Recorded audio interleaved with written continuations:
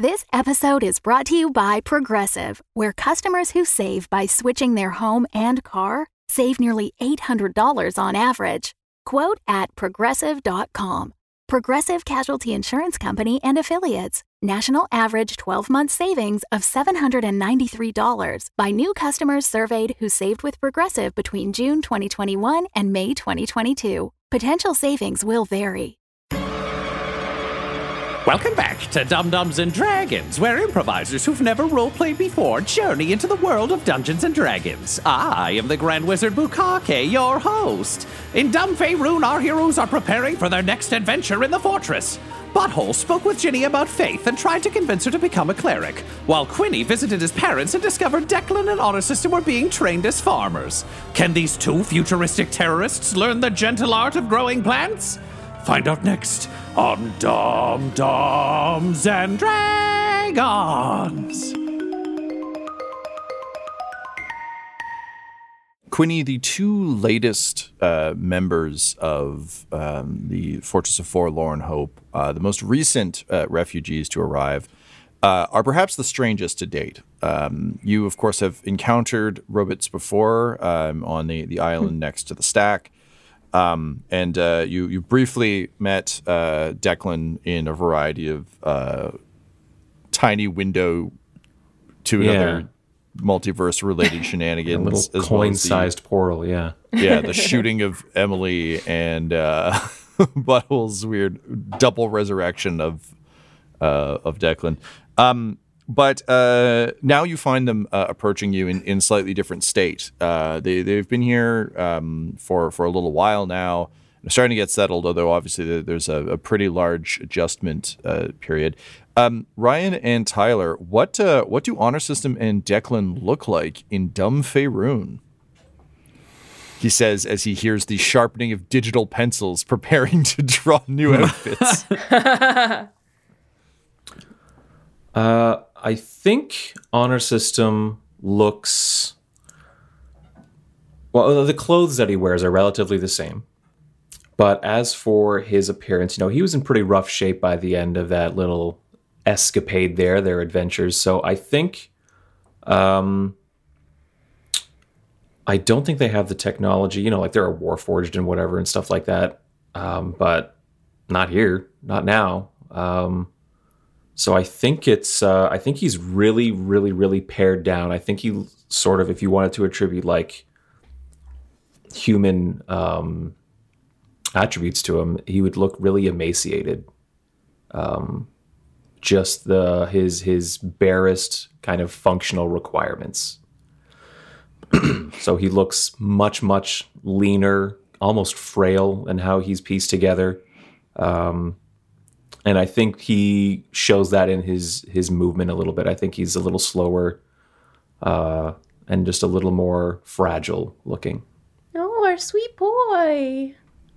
Yeah, Tyler, one thing I do want to just flag for you, not necessarily as something that Honor System would have explored yet, but there is some like BioShock style heavy... Honestly, probably kind of useless for Honor System unless you really retrofitted. But like heavy metal upstairs in the lab that was used to make Mechie Mouse, as well as some of the troll, like to build a troll suit.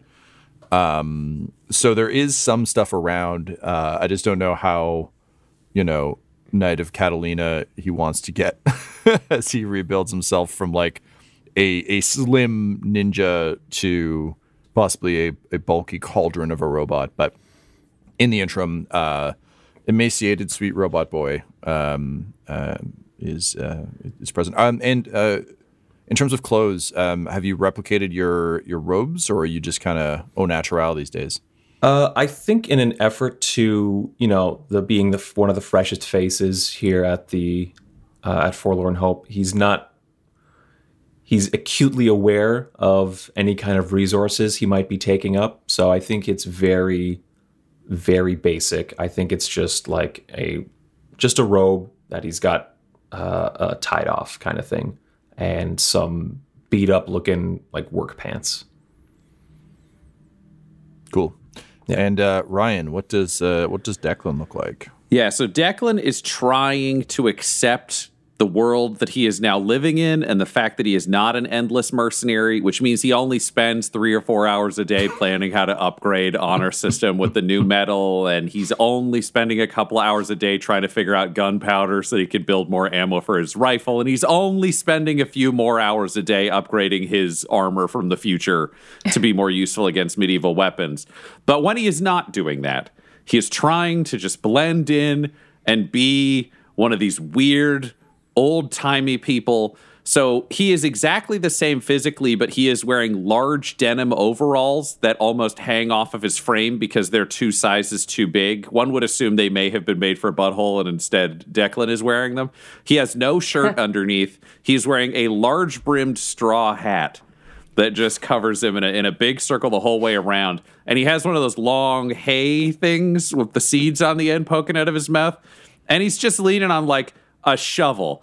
But it's fascinating because he's rigged up the farm implements that he has, his shovel, his trowel, his other things, on a bandolier that wraps around his chest, and his shovel is slung where his rifle used to be, so he can still instinctually put things away and take them out. So it's one of those where they wouldn't know why. They would just think this is a weird guy. But if you look at it knowing him from the past, it's like trowel on the right hip, like that weird little garden rake on the left. Like, it's everywhere he would have a gun is now just a different farm tool on his overalls that he's ready to work with, and just like big, ugly work boots. There's something like really beautiful about the whole like guns into trowels thing. And yeah, I also like that you're basically just a Fortnite character now, where like you just have a shovel where a rifle would be, because why animate twice when you can only animate once? That's excellent. I was also hoping one of the two of you would have a giant straw hat. I don't know why it was so clear in my head that for some reason one of the two of you would. So good. I like that a lot. We're farmers now. Every farmer wears a large straw hat. Yeah, that's what the internet told me. So with all that in mind, Quinny, what is your impression of Declan and Honor System as they approach?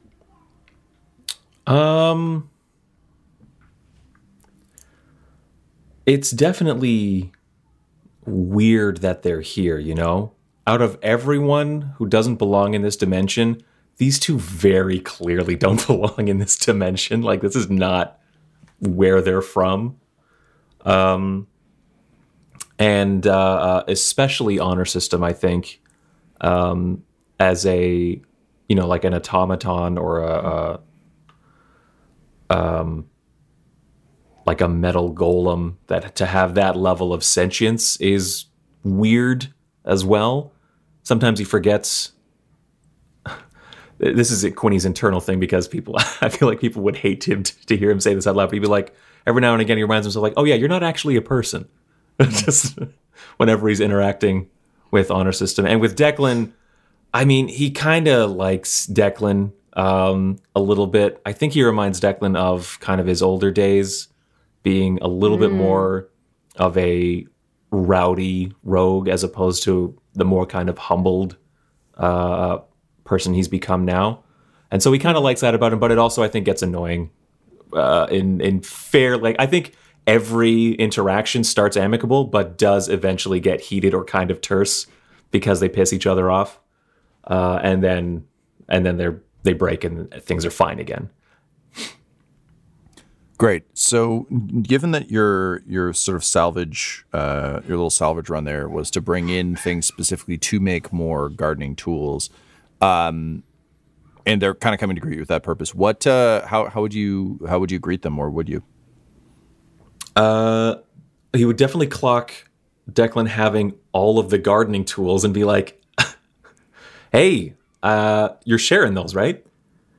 Yeah, no, I'm just carrying him around to keep things efficient on the scale of things. I got a question for you, because I'm realizing we're kind of the reverse of each other, and I'd like to know if you got any tips, because I'm talking to your parents over here. Turns out you were a born little farm boy who became, you know, a psychopathic little murderer. And I'm a psychopathic big murderer who's trying to turn myself into a little farm boy. So, like, what's the easiest step for me to flip this around? I mean, if we're talking about what kind of put me on that path, one thing I didn't do was listen to my parents. So listen to my parents, and you'll be fine. All right, so these can be my parents too. That seems nice. We can share. Oh, that makes you my brother. My little brother. And like Penny and Ford are chuckling at that too. They think it's great. They are also kind of enamored of the future folk, as Penny keeps referring to them. You know, being ones who like really like hospitality, having two people who are like really busted up and completely out of their element is like a real good get for the Penny Ford contingent. And Ford says, well, you know, one thing we always like to say around the Brown Barrow house is that there's always room for more friends and family, you know, as long as there's enough tea. And he like leans in conspiratorial and he's like, and you believe you me, there can always be tea. Okay, well, this one doesn't need tea, okay? Just like points to Declan. I thought you were going to say the Tin Man there because he physically can't have any. But I guess think this fella gets some tea, Quinny. It's only polite. Sure, right. Yeah, no, that makes sense. Actually, yeah, I guess that one doesn't need tea, right? And then suddenly, like Ford's face falls and he says, "Well, actually, you know, I'm making an assumption there. Hey there, Mr. Metal Fella. Do you do tea?" No, I do not do tea. Would you like to? No.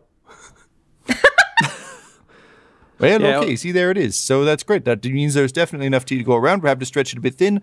That's the great thing about tea. You know, even if it's thrice brewed, 4 times brewed, you still get a hint, you know, you get just enough to remember the good old days of proper tea. And just with Dad droning on about tea now, Quinny's looking at Declan like, yeah, okay, pay attention to all this. This is all important. Yeah, this is good. That's why I'm going to drink so much tea. And it's majestic because these are my parents now. I don't know how anyone does this. Enjoy the tea. And honor system, how are you feeling about this new rural life? This is nice. This is there is an aspect of my sort of samurai programming that I always neglected, which was the sort of artful, contemplative side that we just never had the time or the occasion for. And now it's like, it's weird using this phrase because this doesn't usually apply to me, but it's like flexing an old muscle that, you know, you didn't get a lot of use out of. And so it is very nice to be tending to agriculture and nurturing life instead of cutting it down. Cool. So having sort of helped out as you need to, and Quinny and Declan kind of having come to an odd family pact. Quinny, you got to get back inside and start getting ready for this feast that's coming up. And Declan and Honor System, I think your plan is kind of to just kind of hang back during this, if attend at all.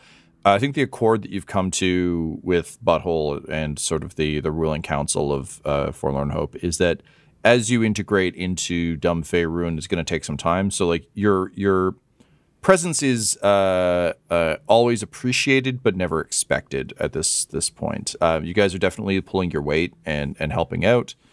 I think there's some suggestion that Seamus should probably go for, you know, further socialization and getting to, you know, hang out with Ginny and the crew, but it's up to you whether or not you'd both be going. Do you think you would go, or would you take a pass on this, or would you like stay at distance, like Scrooge at that Christmas party that he can't really fully participate in with his nephew Fred? I think if there's a big event going on where scumbags could show up, I don't think Declan could not attend if Seamus was attending. He doesn't really give a shit about the party. He's not there to make friends. It's just skulking at the corners with like a gun. just watching the crowd because he's not here to say. It's like there are two people he gives a shit about in that. There are three. There's Honor System, I guess his parents, now that he's absorbed parents. But it's like Butthole and Seamus both get out of this room alive. And if it's only one of them, theoretically it's Butthole because he can bring back Seamus. Cool. So just taking the reality TV show contestant angle of I didn't come here to make friends and yeah, he'll make friends when he's farming. He doesn't make friends when there's a party where everyone could die. Yeah, that's fair. How about you, Honor System? If Declan and Seamus are going, then Honor System's going to go. But that's probably what he thinks about it. Like it's not thinking about fun. He's thinking about the two people I care about are going. I'm going to go with them. Cool. So with that, you, Quinny, you kind of bid farewell to the future folk and make your way back towards the fortress. So things are starting to ramp up a bit. There's an excitement in the air as the day kind of goes on. As we established, Ginny's conversations weren't necessarily all in a single day. These are kind of like conversations she's been having with you over time. We established kind of who was sent where, and kind of what you've mostly been up to. Quinny, outside of Ginny, is there anything in particular you think you would have been doing during this downtime? I'm just trying to prep for this mission, and I don't know how much prep I really can do. Seeing to Ginny's education probably took up a significant amount of time, scheduling that, planning that, making sure everyone that I wanted her to meet was available and stuff like that. I don't really have a ton of intimate details about the adamantine tunnel or mine, do I?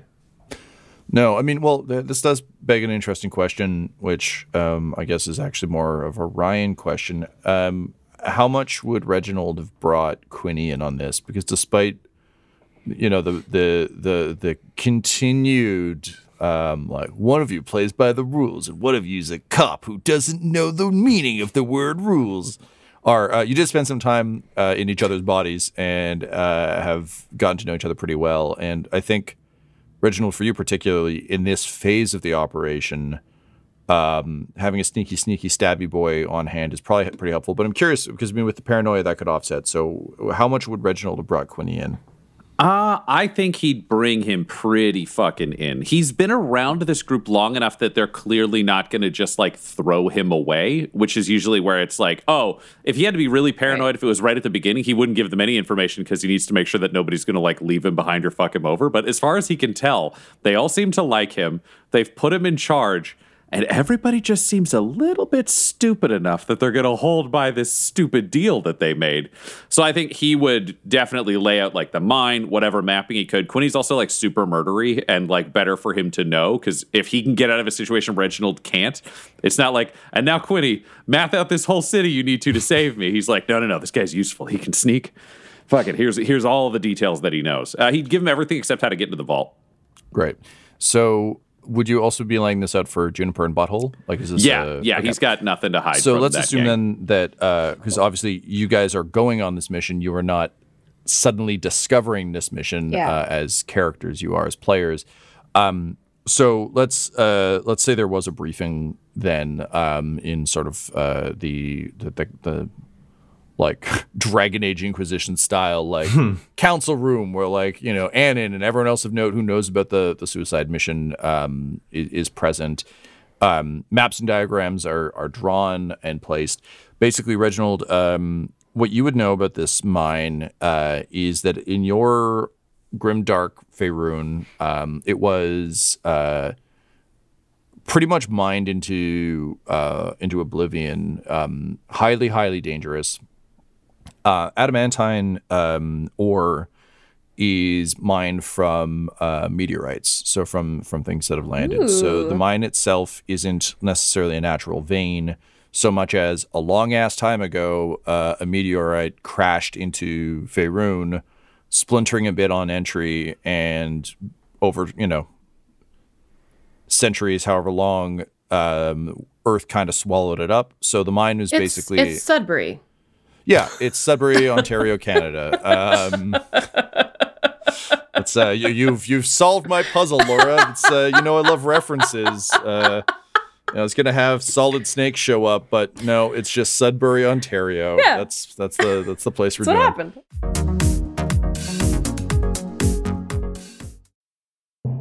This episode is sponsored by Shopify.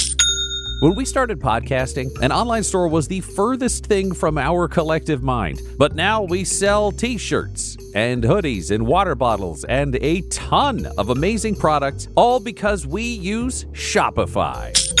Shopify is a global commerce platform that helps you sell at every stage of your business. From the launch your online shop stage to the first real-life store stage, all the way to the did we just hit 1 million orders stage? Shopify's there to help you grow. Whether you're selling scented soap or offering outdoor outfits, Shopify helps you sell everywhere. From their all-in-one e-commerce platform to their in-person POS system, wherever and whatever you're selling, Shopify's got you covered. Shopify helps you turn browsers into buyers with the internet's best converting checkout. It is 36% better on average compared to other leading commerce platforms. And sell more with less effort thanks to Shopify Magic, your AI-powered all-star. Honestly, we tried to do merchandise for years, either to make things that were high quality, to make things that we could ship easily, to make things shippable in multiple markets. We just could not find that answer until we found Shopify. Once we got set up with them, it has been a breeze. Money transfers, no problem. Payments converted, it makes it so easy. I don't have to do anything manual. None of our team does to be able to provide high quality merch. Shopify gave us the control to be able to make our business even more successful, and it can do that for you because Shopify powers 10% of all e-commerce in the U.S. And Shopify is the global force behind Allbirds, Rothy's, and Brooklinen, and millions of other entrepreneurs of every size across 175 countries. Plus, their award-winning help is there to support your success every step of the way. Because businesses that grow with Shopify, and yours should too. So sign up for a $1 per month trial period at shopify.com/dumdums. All lowercase. Go to shopify.com/dumdums, DUMBDUMBS now to grow your business no matter what stage you're in. Shopify.com/dumdums. That's the way you get to hear this. No, your eyes don't deceive you. You are indeed in the presence of the beautiful, glorious Cormium Plantier of Dum-Dums and Dragons. And yes, it is good to spend time with true greatness, is it not? Not like those dum-dums and their heartwarming and hilarious adventures. No, better to spend time with someone like me, who is vain and self-absorbed. Of course, if you wanted to sink to their level, you could go to patreon.com/dumdumdice, that's DUMBDICE, and help support their adventures for as little as $1 a month, which would gain you infinite access to our fans-only Discord, where you can talk to other fans about all the adventures the Dum-Dums are going on. You can add characters to our world. You can even create your own at the $25 level and get your name in the credits. But you don't want to do that. Wouldn't you rather stay here and listen to me talk about me?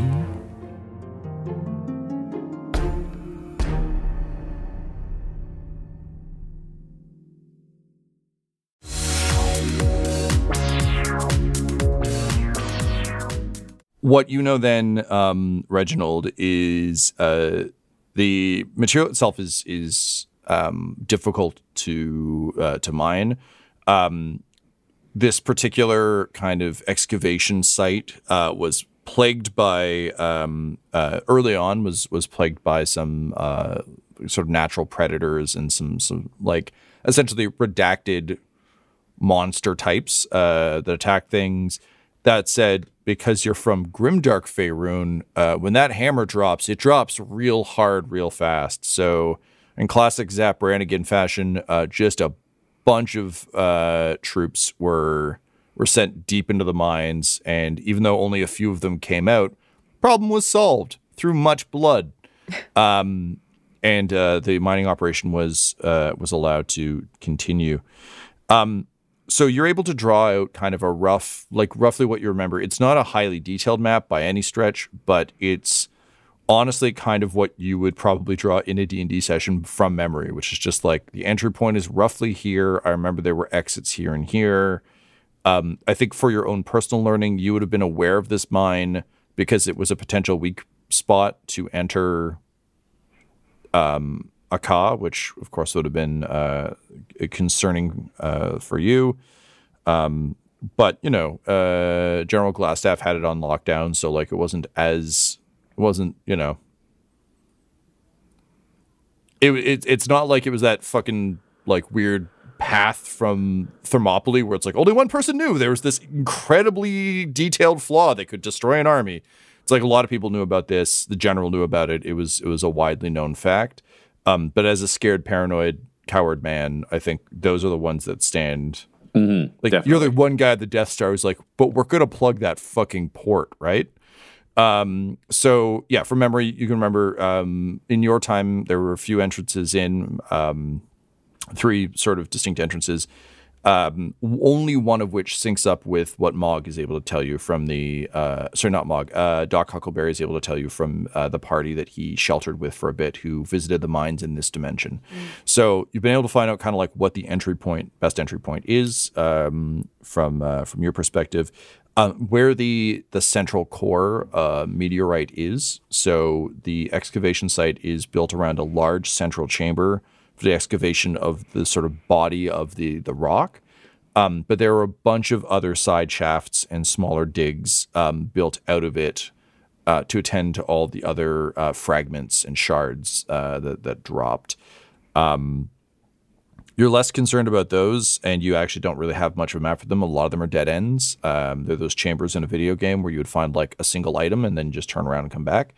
But that central excavation site is a big, big, big open space. And based on the reports you got from the survivors Doc Huckleberry talked to, there are monsters. Whatever monsters your people were able to stomp out were never stomped out here. Mm-hmm. So if there was a place that was going to be bad, it's that central chamber is a necessary evil you'll need to cross. Beyond that, there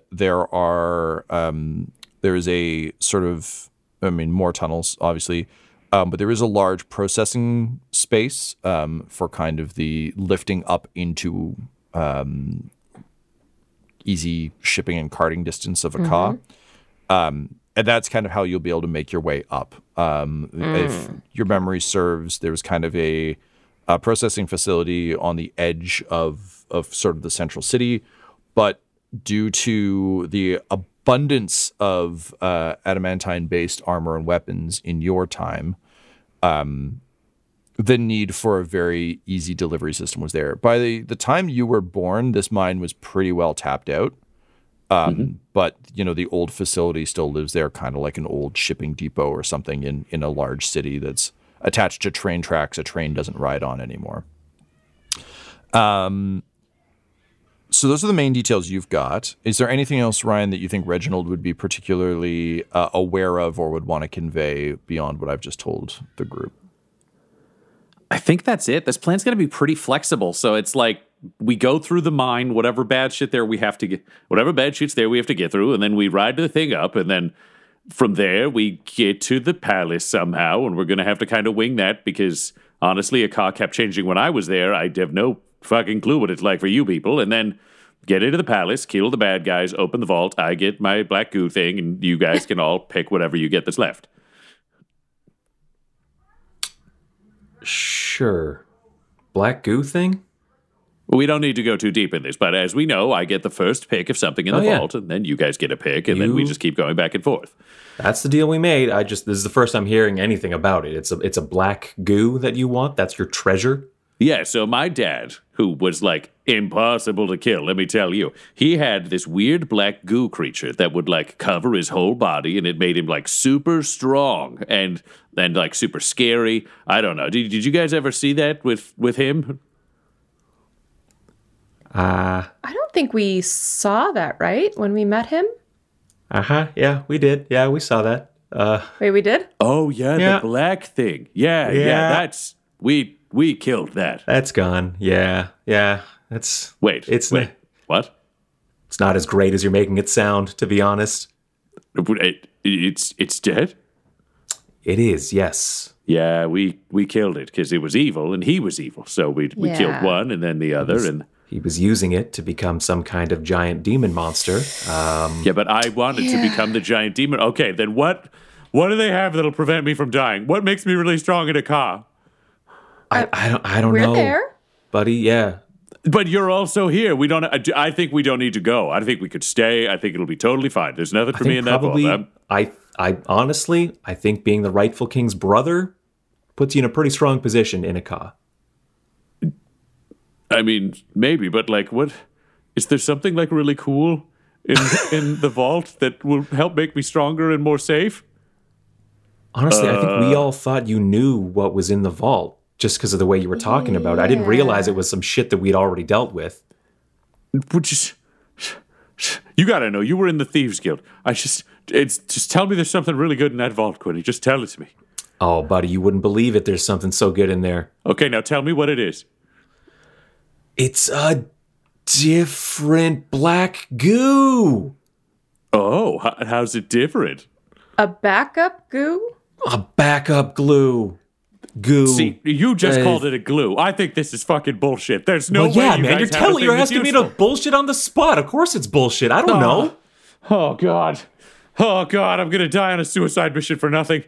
Oh, no. I mean, Reginald, if it makes you feel better, if you don't come with us and help us, we're probably going to die here.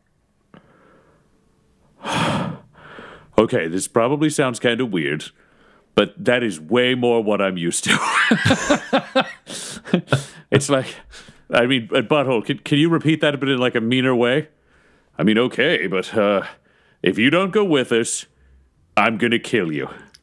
Meaner. Can you do meaner? Can you go meaner, Butthole? Oh, I mean, I could try. If you don't go with us, I'm gonna kill you. And he uses a cantrip to make all the fires explode, and his voice gets 3 times as loud. And Reginald's like, that feels so much better. Okay, I can do this. Juniper pulls out Dr. Martha's notepad to just make some very quick notes about things to discuss with Reginald if we ever make it back. And then just leans over to you, Butthole, and says, look, far be it from me to tell you your business on this particular front, but I've got a feeling that your erstwhile brother might respond well to the Forsaken, if that's a voice you want to dust off. I feel like everyone. Do you think in we his should world, call him? Well, I mean, we could try and we could call him if you want the Von Strauss to do it, but like you could also just do the voice. Oh, yeah. That's why I keep this helmet.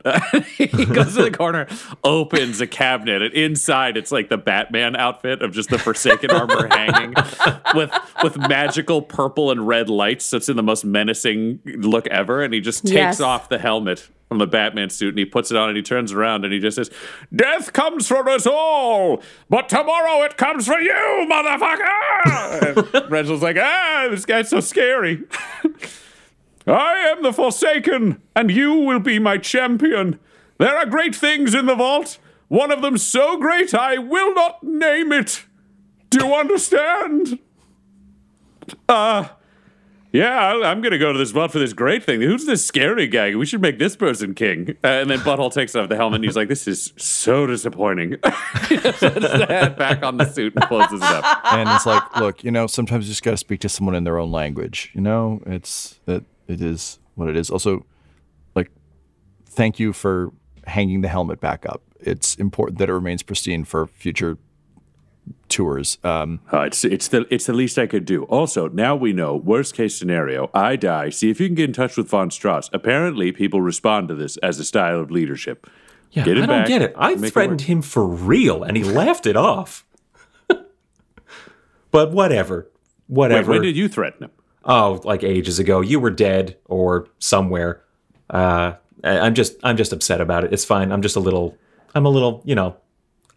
Well, I mean, why didn't you wear a mask? If you had a mask like that and did a super cool voice, you would have been terrifying. Instead, you're just a very tiny man who's mad. I had real demon powers. Yeah, but I mean, we've all got weird powers. And looks around the room. Yeah, we do. You just see like the moss amalgamation of like all of her different forms. Yeah. All right. Like we've learned that Bucky could have gone down a path where he becomes like a monstrous demon monster. You've got like a samurai robot from the future. Yeah. Reginald, who could turn into smarter, handsomer, and more murderous animalistic versions of himself. Yeah. Okay. All right. Enough examples. I get it. When he says to himself, looking and thinking these things. Annan's got the scariest power of all, organizational thinking. That's right. Yeah. Cool. So having, by hook and crook, convinced Reginald that he should come along, a rough plan sort of forms that, again, in terms of the key part of this plan ultimately is what happens once you get into the city, which I think like we're not describing right in this moment because we'll do it closer to. But Reginald has a good sense of like how the city is laid out in his time. To his point, it does change a lot, but also weirdly, and Butthole, like you would know this, but I don't know if you would convey this or if you'd even think of this, but like Reginald Zakah is kind of like King's Landing if there were no White Walkers in Game of Thrones, where it's just like constantly people are like sieging it, taking it, like there's internal power struggles. There's all sorts of like little lords and fiefdoms, a little bit like the Dark Elves in Warhammer, where it's just like there's constant backstabbing, or honestly Menzo Brandon in this world that we're in, rather than a different franchise. There's just constant maneuvering, and as a result, it is always changing. Whereas under the iron fist of Emily and the Reginald of this time, it's like Rome under a singular emperor. Like it hasn't changed that much. So anyway, all that to say, once you're in the stockhouse, a lot of things open up for you in terms of like how you can approach the city, and that's kind of where Reginald's plan picks up. In the meantime, this mine does get you past the wall, it gets you past the defenses. And more importantly, in his time, this was an abandoned place. And Butthole, you've never even heard of this thing. In his time, it was like tapped out and kind of guarded. In your time, it was abandoned. Mm-hmm. So it should be a blind spot that you can exploit in this time. Okay, so with all that in mind, then, Quinny, bring us back to the present. You'd mentioned that you would be trying to prep for this with the details you've got. Knowing now kind of the rough shape of things, is there anything else you would be preparing or thinking about prior to the mission? Butthole and Reginald and Juniper are coming on this mission. Is that right? Yeah. Yeah. So everyone's wearing plate mail but me. And so there's a stealth component here that needs to be addressed. I mean, I've got a ring of invisibility that I can give to one person, but then, and I can take care of myself well enough, but then I got to start thinking about how we're going to get these other folks through as quickly and quietly as possible. It sounds like there are horrors beyond imagination in this mine, and we will likely have to address that. But it would be nice to do that on our terms instead of being surprised in the dark. So I would be looking to just run down like an inventory list of things to help us like see in the dark and to help us stay hidden and quiet. Whether that means like requesting a fucking paint job on the armor or magical concealment of some kind. I know we, for a while, had owl goggles as like night vision goggles that I think got busted into two separate like monocle style ones. I can't remember who those were divided up to, but I'd be looking through basically like what do we got here at Forlorn Hope to help these less than stealthy folk kind of get on my level a little bit. I think my half of the monocle of the owl was lost, right? Okay. With me. We're down to one then. So I think the easiest solution to this in Forlorn Hope right now is of the potion variety. Sounds good. So I think we could safely say that like, and I won't make us roll for this because I think these would be easy enough to slap together. You're able to put together some potions of dark vision. Excellent. To give you some night sight. And I think, let me just roll let's see how many of these you can have from our stock of stuff. Okay. You're also able to put together 4 potions of soft step, which basically they don't make you completely silent, but they basically will take a loud clinking person and make them instead sound like someone wearing just a plethora of coats. So you still make noise. You're not like, the wind, but it's less footfalls and the sound of armor are muffled. Got it. Basically just removing it doesn't give any advantage on stealth, but it removes the disadvantage that your compatriots would otherwise have. Excellent. Thank you very much. I will say though that these are like sort of one-shot limited use type things, so it'll be up to you whether you want to blow them in the mine or keep them for a ka. Makes sense. Thank you. Cool. So, with all of our kind of major preparations, Juniper, was there anything else you would have wanted to be doing? I know you've mostly been on growing things and occasional Martha-ing duties. Yeah, and just honestly, like a lot of her time is being spent. Like she feels ready for like combat. She feels ready for like the mission. I think. And just continuing to use like a lot of her spare time to consider how they're going to start enacting new laws in a new land. Yep, gotcha. I mean, that's where her brain's at. Totally. And Butthole, is there anything Not that else she you want? has any answers.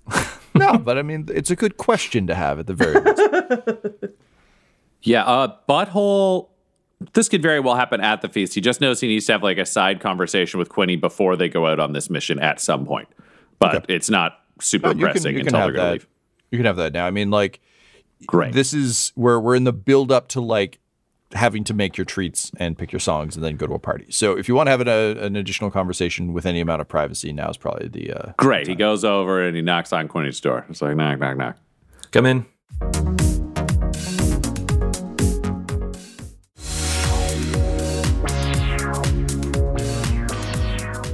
Hey, how you doing, buddy?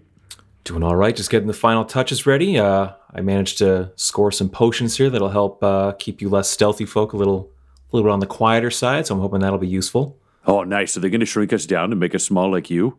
No, nothing like that. Literally just make you quieter. That's I said what they'll do. They'll make you quieter. Yeah, I just thought it would have been a cool way to make us quieter. Okay, just a second. And he's closing the door behind him and he locks it. And he's like, we kind of need to have this like weird conversation.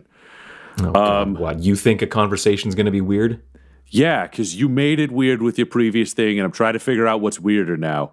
So you said that if you died, you didn't want me to bring you back anymore. That was your official rule. Was no more bringing me back because I'm Quinny and I just want to be dead forever. And I could respect that as a thing you wanted. Mm-hmm. But that was before the world was full of zombies and you have a daughter in it. And I don't know if you're still like, if I die, fuck it, game over. Or if I die, bring me back so I can look after my daughter.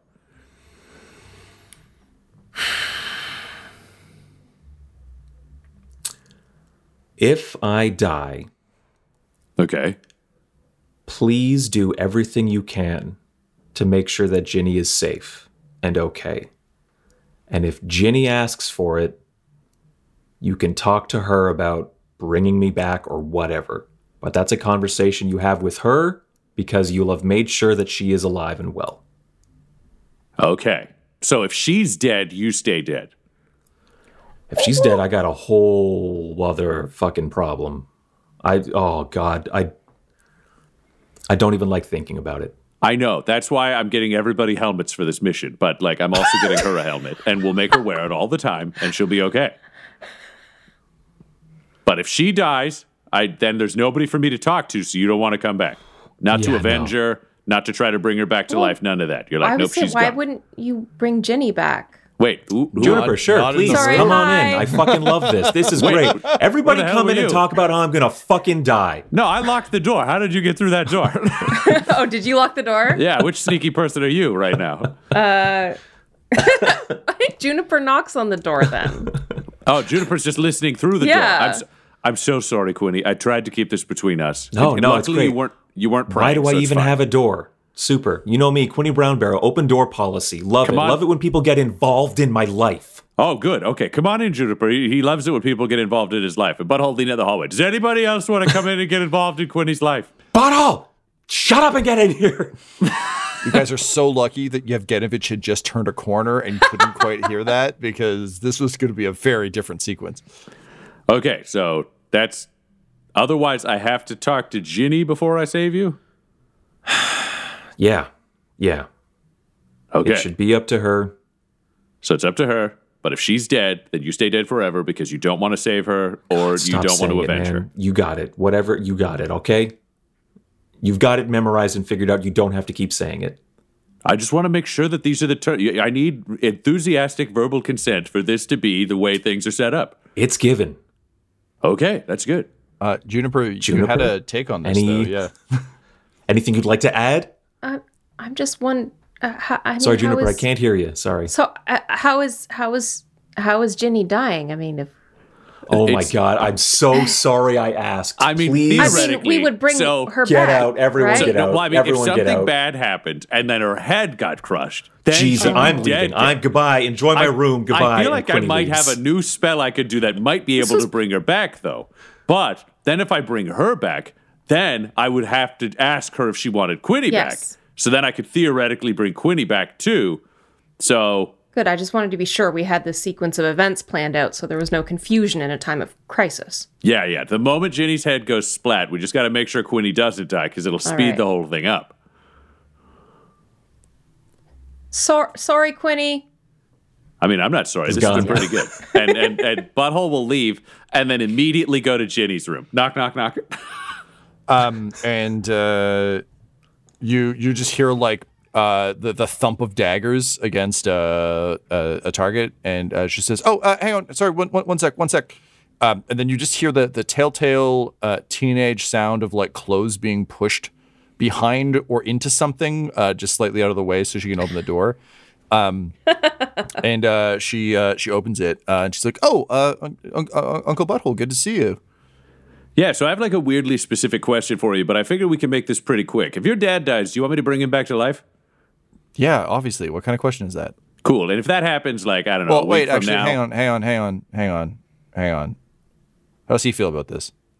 what he said was if he died, that I had to talk to you to see if you wanted him brought back to life. So here's the Right. deal. We're going on a mission where it's like highly possible that he's going to die, but you're not Wait, going to what? be there to have like a chat with me. So I was thinking we could probably just like call this in advance. If you change your mind and you apparently hate him in like 3 months, I don't know, you could just like rescind the order. But I figured if you're going to be like, yes, I would still like to have a dad in a week if he dies, I'll bring him back. Yeah, that's cool. So, okay, if he said I can make the call, then I'm making the call. Yeah, don't let him die. That'd be ideal, I think. Excellent.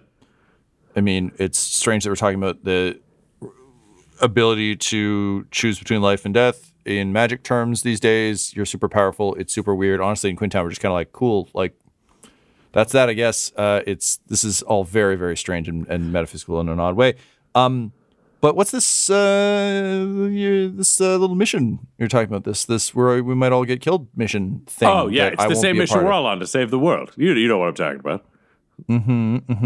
I do, but not in a we're going on this right now kind of way. Are you guys sneaking off in the middle of a party to go on a deadly mission? Okay. And he just like shoves his way into the room and closes the door. And he's like, there is a secret mission that you can't tell anybody about. Well, fucking okay. Can I come on it?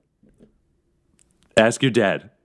No. That's not how this works, Uncle Butthole. You're the king, so I think this is kind of a your call. And also, like, he's passing the buck to me about whether you use your fart powers to like bring him back to life. So it's kind of sounds like this is a conversation. Okay, between that you was and me, like a not next of Quinny. kin situation. But here's the big question. How old are you? Like, how old do I need to be to go on the mission? I'm that not old. telling you that. You have No, to tell that's me my how age. actually. My age is however old I need to be to go on the mission, obviously. I will go talk to somebody else and get your actual age. Look, I and- helped you kill the fries. I'm that old. How about that? Listen, that is all true, but I need to find out from somebody else. I gotta have a stupid spell for this somewhere. I don't. Here's the deal. I got to go talk to your mom to find out how old you are, and then we can figure out whether or not you're legally able to make this decision yourself. And she like does a very teenage like huffs the hair out of her face and like crosses her arms angrily. She's like, "Do you want to go with me to talk to her?" "No, I'm 16. Okay, I'm 16. Yeah, see, 2 more years, and then you can make that decision on your own. So all I'm saying is, you got to keep this secret. And if your dad and your mom both say that you can go, then you can go. Because I snuck off to become a mercenary when I was 16 and killed a bunch of people and didn't die. And I think you are capable." Well, it's just a shame, Uncle Butthole, because I was really looking forward to learning my trade as a cleric on this secret mission. You know, it seems like a really good time to get some real, hands-on battlefield training of how to really, spread the word of whatever. Oh, I mean, you said it's kind of become like the avatar of the god of thieves. So I was kind of looking at that maybe. But, I guess if I'm just here, I could always just remain a no good rapscallion like my father and just turn my back on religion entirely. Okay, so wait. You're becoming a cleric? Well, I mean, if I was going on a mission as deadly as this one, it would seem like we would probably need all the clerical support we could get. But that's true. That's true. Okay. What's your god? His name is Grufus, lesser god of thieves. The god of thieves. You know when you leave a store and you accidentally have something inside something else, you didn't realize that you're stealing it.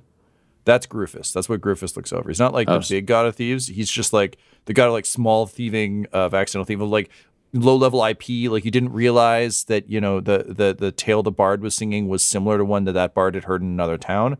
Grufus, definitely a real god. You can look him up. He's in one of the books somewhere. I mean, I've killed a god of finger puppets, so like I hear you. Weird gods definitely exist. What was your awakening? What was happening? Well, it's Uncle Butthole. I gotta tell you, it's the damnedest thing. I heard that everyone I know and love, aside from my mom and this girl I'm trying to talk to, is gonna go on this mission that might get them all killed. And nothing helps you find religion faster than everyone I know might die unless they have help from a higher power. And I've got some higher power. She pulls a dagger out of the wall. She's like, but it would seem to me that if religion's what it's going to take for me to get to help on this, then that's my awakening. I gotta bring Grufus on this mission so that you can all steal minor things if you need them. Okay, I feel Praise like this has to be Grufus. May your fingers be sticky. I feel like this probably has to be at this point deception versus yes, insight. So let's find out. I'm gonna roll disadvantage because she's legitimately not very good at this. But I rolled well, so it may not matter. I rolled a 25 on insight. I got a 19, so you win. Yeah, well, you made up your god, and that's not how awakenings work. Talk to your mom and dad, and they agree to do it. Keep the secret, and you're grounded. Uncle Butthole, you and I have had some chats, and when you first discovered Moonhammer, didn't my dad think you'd made Moonhammer up, and didn't you kind of only get confirmation that Moonhammer was real like much later? Okay, here's the thing. Moonhammer gave me powers. Show me your cleric powers right now. Do a cleric power, and I'll believe you. All right, Ryan, I'm going to need a perception check from you as she rolls a sleight of hand check. I was going to say, Tom, among my many new skills that I have is this amazing spell called Detect Magic that he would like to use during this feat of ability. Sure. So you're using it in order to determine if Ginny is channeling the power of Grufus? Correct. Yeah. No, she tries to nick something from you to do a flourish. She also does it badly. So she goes for one of the small hammers and like fumbles it awkwardly and does a whole like Jackie Chan trying to save an urn bit where she's like bouncing it from hand to hand, and eventually it like smashes a decanter of water next to her bed, soaking several of the pictures that Bucky has drawn for her that are just kind of stacked there. And she just kind of, having rolled an abysmal 9 plus stuff, just like does jazz hands, just like looking at you with like, Okay, well, first of all, keep that hammer, because that was embarrassing, and I want you to practice that. Second of all, you're going to need to work with your dad on your lying. That was not magic. That wasn't anything. Maybe try really praying, and Rufus, or perhaps one of the other gods, might actually grant you the miracle that you want. Otherwise, go talk to your mom and dad, and then you can go to war. On the bright side, I'll guarantee your dad comes back if I do. Yeah, that'd be great. I think he and I probably need to talk about that later, because like I want to respect his wishes and everything, but also this doesn't. I think he's just trying to get around getting farted on. Honestly, I think that's probably really at the core of this. For him. 50-50. He's also died several times and is surprisingly miserable. Before you existed, he was pretty depressed, felt like a failure as a king, and it was all kind of dark. I'm not really. He doesn't. As a cleric, I couldn't help him. As a god, he prayed to me to try to sort everything out. Now, you. See, I'm pretty great at the god stuff. I'm crap at the like talking to Quinny because he doesn't like clerics. But, I mean, you go talk to him, and we'll see if you get your own miracle. Okay, I gotta go, though, because there's lots to prepare for this mission. Don't tell me. Wow, adventuring parties really will do anything instead of go to therapy, huh? All right, yeah, cool. Thanks, Uncle Butthole. And honestly, thank you for the tip about lying. Everyone is really trusting in Cornucopia. It was very easy to lie. You would just say the thing you weren't going to do, and they would believe you. So I guess I keep forgetting that I'm kind of playing in the big leagues now. So thanks. And thanks. I mean, you're not bad. It was hammer. a pretty good sell. But, like, yeah, you just got to step that up a little bit for, like, world leaders. Yeah. Really do need to practice my world leaders. Okay. See you later, Uncle Butthole. I'll see you at the party. So he leaves and walks back to Quinny's room. And it's just knock, knock, knock. Quinny's not back yet. Quinny is behind you. It's like, what? Are you trying to get into my room again? Oh, no. I just wanted to tell you something. So, are you going to your room? I was going back there, yeah. If you were looking for me, then I'd know I'm not going back to my room. I have to be somewhere. No. Go ahead. Far away from you. I'll tell you a thing and I'll leave so fast you won't even believe it. But just you can go ahead. I go inside. And Butthole just leans in the door and he's like, accidentally told Ginny about the mission. And then he closes the door and just books it. What? And I'm fumbling it for I'm so angry I can't even open my bedroom goddamn door. Finally wrench the thing open. Juniper is out in the hallway, just fully Dr. Martha at this point with her notebook, just like coming down the hallway, just like had checked on Ginny, like, you okay? You okay? And then just sees Quinny. It's like, anything you want to talk about? I'm so angry. And that's when the alarm klaxon from the front entrance begins to wail. This episode of Dum Dums and Dragons features the voices of Ryan LaPlante at the Ryan LaPlante on Twitter, Tyler Hewitt at Tyler_Hewitt on Twitter, Laura Hamstra at EL Hamstring on Twitter, and our DM Tom McGee at McGeeTD on Twitter. This episode's sound was edited and mixed by Laura Hamstra, and Dum Dums and Dragons artwork is by Del Borovic, who can be found at delborovic.com. Our theme songs are And Now for That Massive Coronary and Skipping Through the Orchestra Pit Part 1 by Peter Gresser, and our ad music is No Control and Chiefs by Jazzar, JAHZZAR, all available at freemusicarchive.org. When it comes to Dum Dums and Dice, you can visit our website at dumdumdice.com. Our Twitter and Instagram are at dumdumdice, and on Facebook at facebook.com/dumdumdice. But most importantly, we've got merchandise at redbubble.com/people/dumdumdice, or you can join our Patreon at patreon.com/dumdumdice. That's DUMBDICE. And tune in next week for more Dum Dums and Dragons. Dum Dums and Dice has to give a special thank you to the supreme beings of our Patreon at this time. The Half-Blind Prophet, Christopher Little, Sue One, George Dolby, Richard Cranium, Gavin and Abby McDonald, Logan, Fire Unfriendly, Grandma Likes D&D, Alan, Stabby Stranger, Glitch Trick, Roman Brown, Spot Allen, Flynn1138, Alarain Okapi, OMG, it's Big Nick, D&D and Things, Norma Byers, Schrodinger's Pepper, Guy Edwards, Flea Unit, and Jill and Noel LaPlante. If you want your name to be added to this list, you can join our Patreon too at patreon.com/dumdumdice. Thanks to them, and a little bit of thanks to you.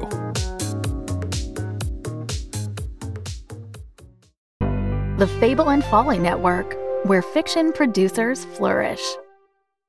Hello! Contact Day is in but a few short months, which means it is time to begin preparations for the Bidecennial Festival.